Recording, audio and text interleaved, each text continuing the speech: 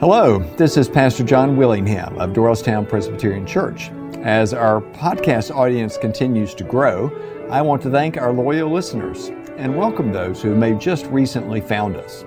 We know that life can quickly become busy, so this podcast offers an on-the-go opportunity to hear Sunday's sermon along with the scripture lesson read by that day's lay leader or preacher. We also encourage you to visit our website at dtownpc.org to learn more about our church and all of our diverse ministries. Thank you for tuning in. Our New Testament lesson this morning jumps ahead several seasons in the liturgical calendar as it recalls an event that we typically remember as Maundy Thursday as part of Holy Week. We're reading from the 26th chapter of Matthew's Gospel, beginning with the 26th verse. You can find it on page 30 in the New Testament portion of your Pew Bible. The words will appear on the screen for those of you worshiping with us. While they were eating, Jesus took a loaf of bread, and after blessing it, he broke it, gave it to his disciples, and said, "Take, eat. This is my body." Then he took a cup, and after giving thanks, he gave it to them, saying, "Drink from it, all of you. For this is my blood of the covenant, which is poured out for many for the forgiveness of sins. I tell you, I will never again drink of this fruit of the vine until that day when I drink it new with you in my Father's kingdom." When they had sung the hymn, they went out to the Mount of Olives. Let us pray. We give thanks, O God, for this season of expectation, for its reminder not only of what you did long ago, but of the promise of what is to come. We pray that in this moment, through the gift of your Holy Spirit, that we will hear the word that you intend for this day, and that we will be led to respond with actions that bring you glory and honor. For it is in Jesus' name we pray. Amen.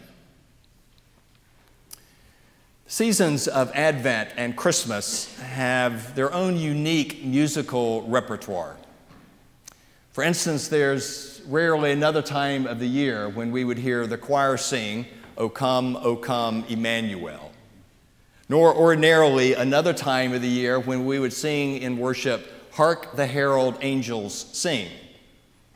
I actually used that latter carol, though, the first Sunday of September this year, for it fit well with what I was trying to convey in my sermon, but I can tell you there was a sense of discomfort in the room for people to be singing that on Labor Day weekend. There are other songs that certainly surface in this time of the year. One's about Rudolph and Frosty, one about a one-horse open sleigh, and then that tragic account of Christmas Eve of an encounter between Grandma and a reindeer. My guess is that each of you have your own songs that in particular you like to hear during these weeks. And we here in our times of worship will be bringing as many as we can of the church songs of this season to strengthen our time together. And yet during these Sundays of Advent, my sermon texts will be focused on other songs that we find in the Bible. They're ones that are unlikely to lead you to start humming a tune quietly, and some of them are exceptionally long as well. Still, these are songs that lift up the themes that are woven throughout both our hymns and anthems year-round. We begin today with what might well be the oldest part of the Bible. Scholars have dated it to the 12th century before the time of Jesus. And it records a song that was offered immediately after the most significant event in the history of ancient Israel, the day when God led those slaves to freedom by parting the Red Sea and as they reached the other side, closing in the waters on Pharaoh's advancing army. Those accounts are found for us in the book of Exodus, and it's immediately after that dramatic scene draws to a close that our passage begins, where we read, "Then Moses and all the people sang this song to the Lord." "I will sing to the Lord," they began, "for he has done gloriously. Horse and rider he has thrown into the sea. The Lord is my strength and my might, and he has become my salvation." The song goes on to describe what happened to Pharaoh's army as they came after the Israelites. The floods covered them. They went down into the depths like a stone. Your right hand, O Lord, shattered the enemy. The song then continued with 12 more verses that we did not read before concluding, "This is my God, and I will praise him." A song of praise. What response would have been more appropriate for those people after all that they had just witnessed and the moment of their salvation being secured? The way the author of Exodus puts it is that these people, still while they're catching their breath, still trying to make sense of all the drama they have just witnessed and what they have just been given from God, that they immediately break into beautiful poetry and sing these words together. My hunch is that these words were written a little bit later, when people had time to reflect upon what had occurred on that day and brought it to this moment in the story as the most natural response of all, of those times when individuals see what God has done in their lives and celebrate the gift of salvation, and in so doing, they offer a song of praise. On the Sundays when I'm preaching, I want to fill you in on how I select the hymns for that day. Typically, the hymn after the sermon is one when I'm trying to lift up some of the themes that were part of the sermon itself. I'm convinced that music can speak to us in a way that sometimes words alone cannot, and that there will be times when people will be singing that hymn and think to themselves, "Oh, that's what he was talking about." Sometimes I'll do that with the closing hymn as well, but in particular, I want to make sure that it helps prepare us to return into the world. And yet, the opening hymn is always one of praise. We need that. We need that after every week. With all the events that have marked our days, we need to reorient ourselves in God's presence. Every week has events that mystify us at the time, maybe that trouble us at the time, maybe that we can't figure out at the time, and thus we need to come back and be reminded that we are the creature and not the creator. I'm not aware of any place on the planet where sea was parted in recent days. And yet we have looked on and read with horror of 3 more acts of gun violence in our land and know that familiar sense of grief and loss that those times evoke. And like those Israelites of old, we're still trying to find our words in the aftermath of such times. And so we come together here to offer our praise to God. Our opening hymn is so appropriate for that. "Now thank we all our God," we sing, "with hearts and hands and voices, who wondrous things hath done, in whom this world rejoices." Such a hymn seems especially fitting after a weekend of national Thanksgiving. And yet maybe some of you noticed the footnote on the hymn itself that told of the time of its composition. For it was written in 1636 by a Lutheran pastor named Martin Rinkart. And it wasn't written in a time when all was going well. Rather, it was composed in the very moment when his world was just at the halfway point of what would be called the 30 Years' War. And yet still, in the midst of that occasion, he offered those words, including the closing verse.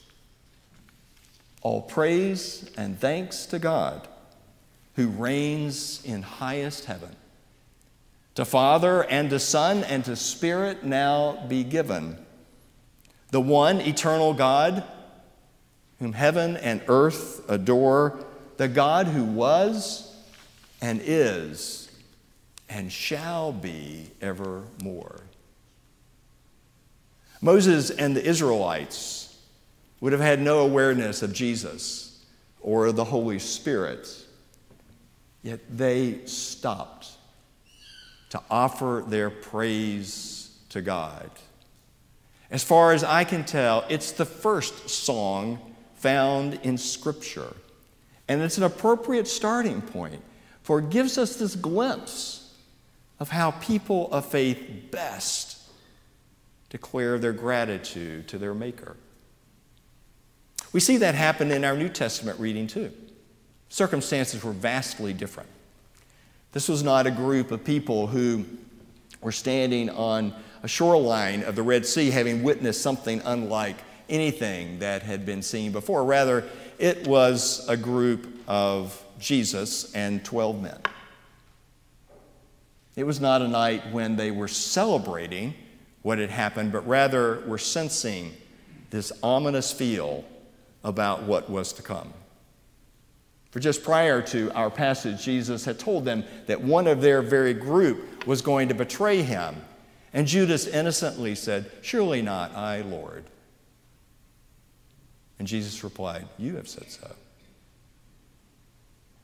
And it was then that our passage began.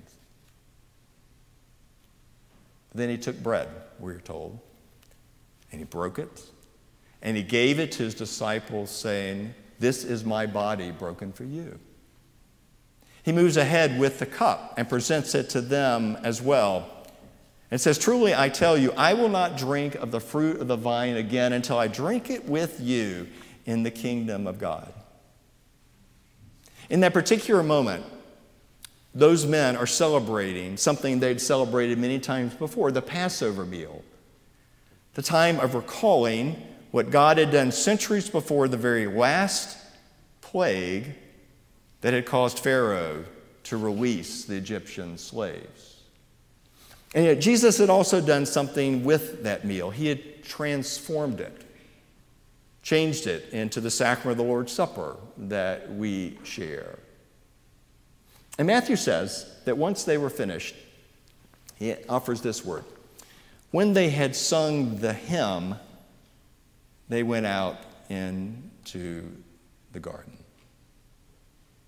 Now, Matthew doesn't tell us what that hymn is, but scholars know. It's something called the Hallel, a word that literally means praise. It is found in our Bible, Psalm 113 to 118. And if the numbers are exactly the same as we find in our Old Testament, that means that those men, before they left the upper room, sang 85 verses. The writer of Exodus says that after the drama of crossing the sea had ended, that Moses and all the Israelites sang 12 verses, or 18 verses. And I'd like you to keep in mind those two acts of faithfulness in the past the next time one of your pastors picks a hymn with more than 3 verses. Yet more than what we see of this incredibly long song, what we have in those moments is a glimpse of people who recognize that they are to praise God in every moment. In times of national joy and heartache, in times of personal celebration and struggles, In times when it is clear what the path is to be moving forward, and times when we have no idea, in all of those moments, the most natural response is to offer a song of praise. Among all of those glimpses of sacrifice woven in that day when 9/11 became more than just another moment on the calendar, I've always been struck by the events that occurred on Flight 93.